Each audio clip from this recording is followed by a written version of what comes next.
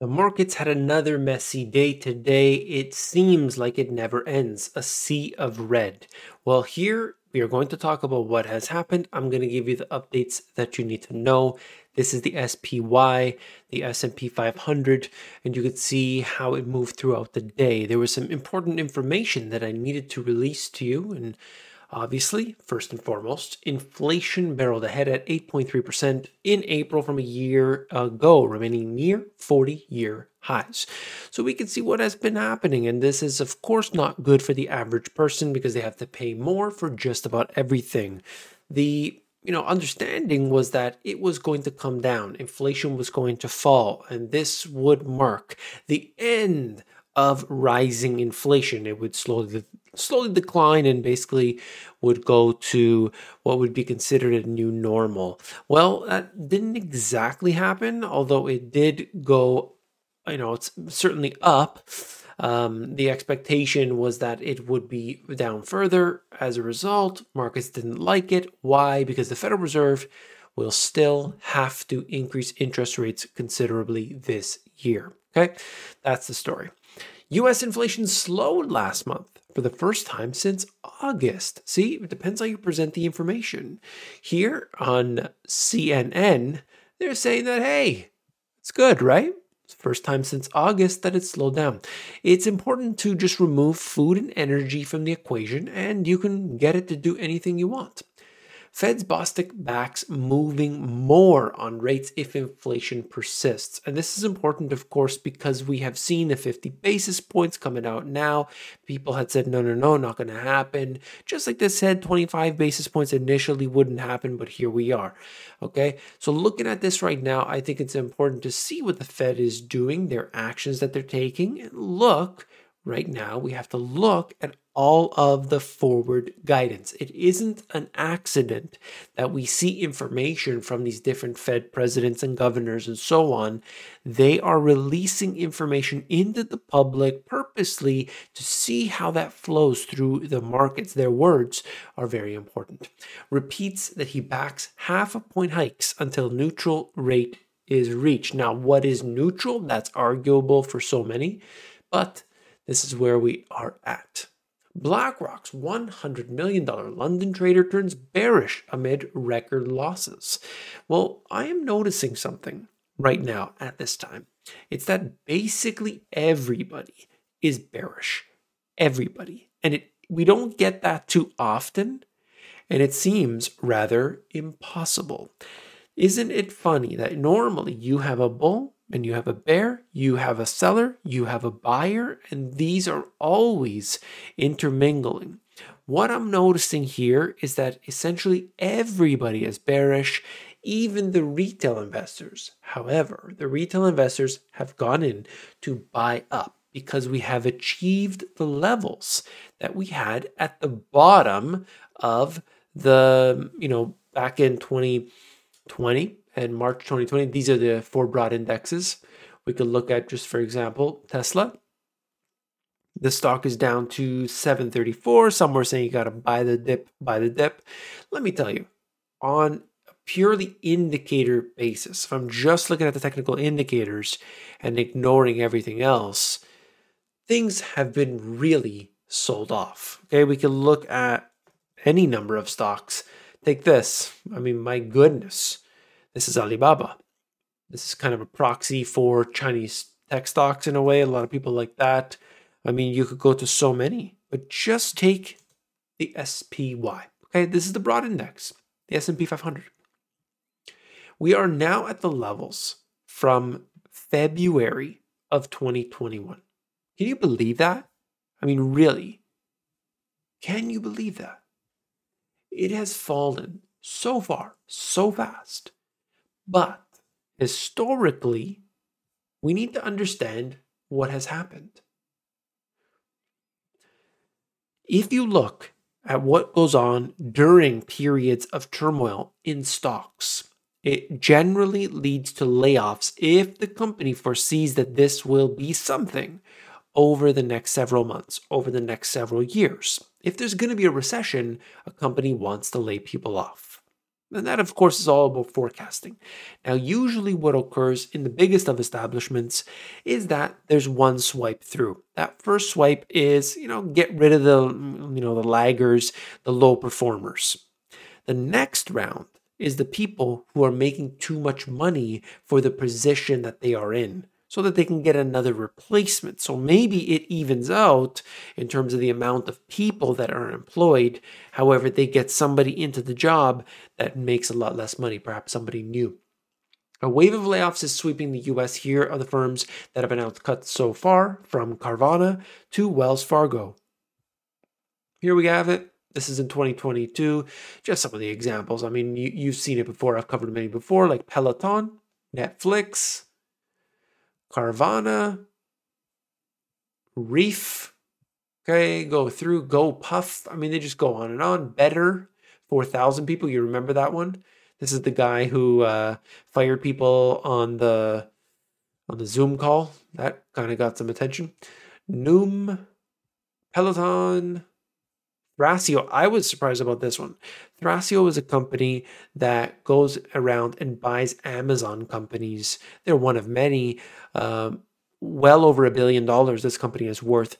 And they had to get rid of people, suggesting that because they're buying up too many companies, they simply can't keep up. So I don't know what that means internally, but anyway. Now, here we have this. Shockwaves from the stock market's declines are spreading into junk bonds. And the reason I mention this is because there is always going to be a cascading or domino event, a domino effect. It happens all the time. But you have to look at it in, where it is in that particular cycle, because you don't necessarily know, okay, inflation rates are going to increase and then this is going to be the next thing and that's going to be the next. You can't necessarily predict each and every step. But we do know that there is going to be this knock-on effect. There's going to be problems. And right now we are seeing that. Sending prices tumbling and forcing some companies to cancel new deals. This is just showing you that the sell-off has punished companies with below investment grade credit ratings and poor reported earnings. It's also making it harder for more expensive for some to raise new debt for capital investments, acquisitions, and refinancing. And that could be part of what I just talked about a moment ago for Thrasio and other companies like it, that they take on debt and then they buy up companies using that debt, and then they get the cash flow from it, pay back their debt, and so on. But now if it's more expensive, they could have some trouble. Here's another company that's having some trouble. That's Coinbase. Coinbase earnings were bad. Worse still, the crypto exchange is now warning that bankruptcy could wipe out user funds. Now that sounds a lot like a bail-in. For those who are not aware of a bail-in, I have a playlist on my YouTube channel, which you can check out, that goes into it in depth. I talked about that in my books.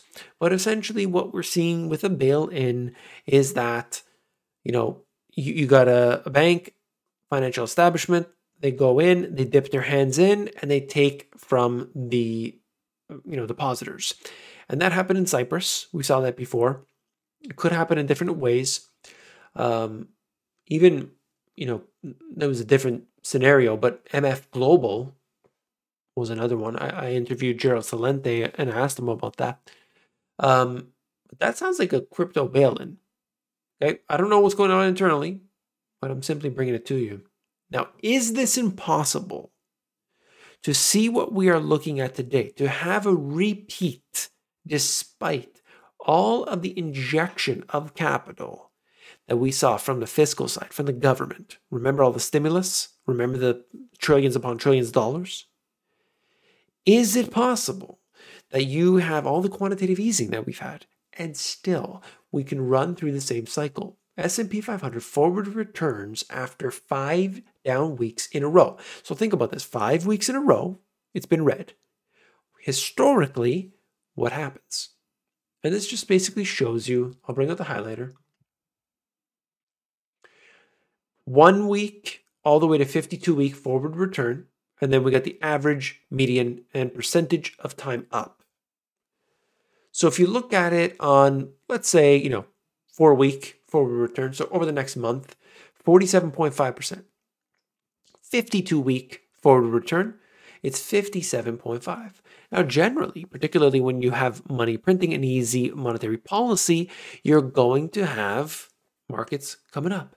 But what happens when they pull that away? Well, that is the challenge. The most important chart, the only thing that you really need to know is the US real average weekly earnings. And it's down month after month after month after month after month.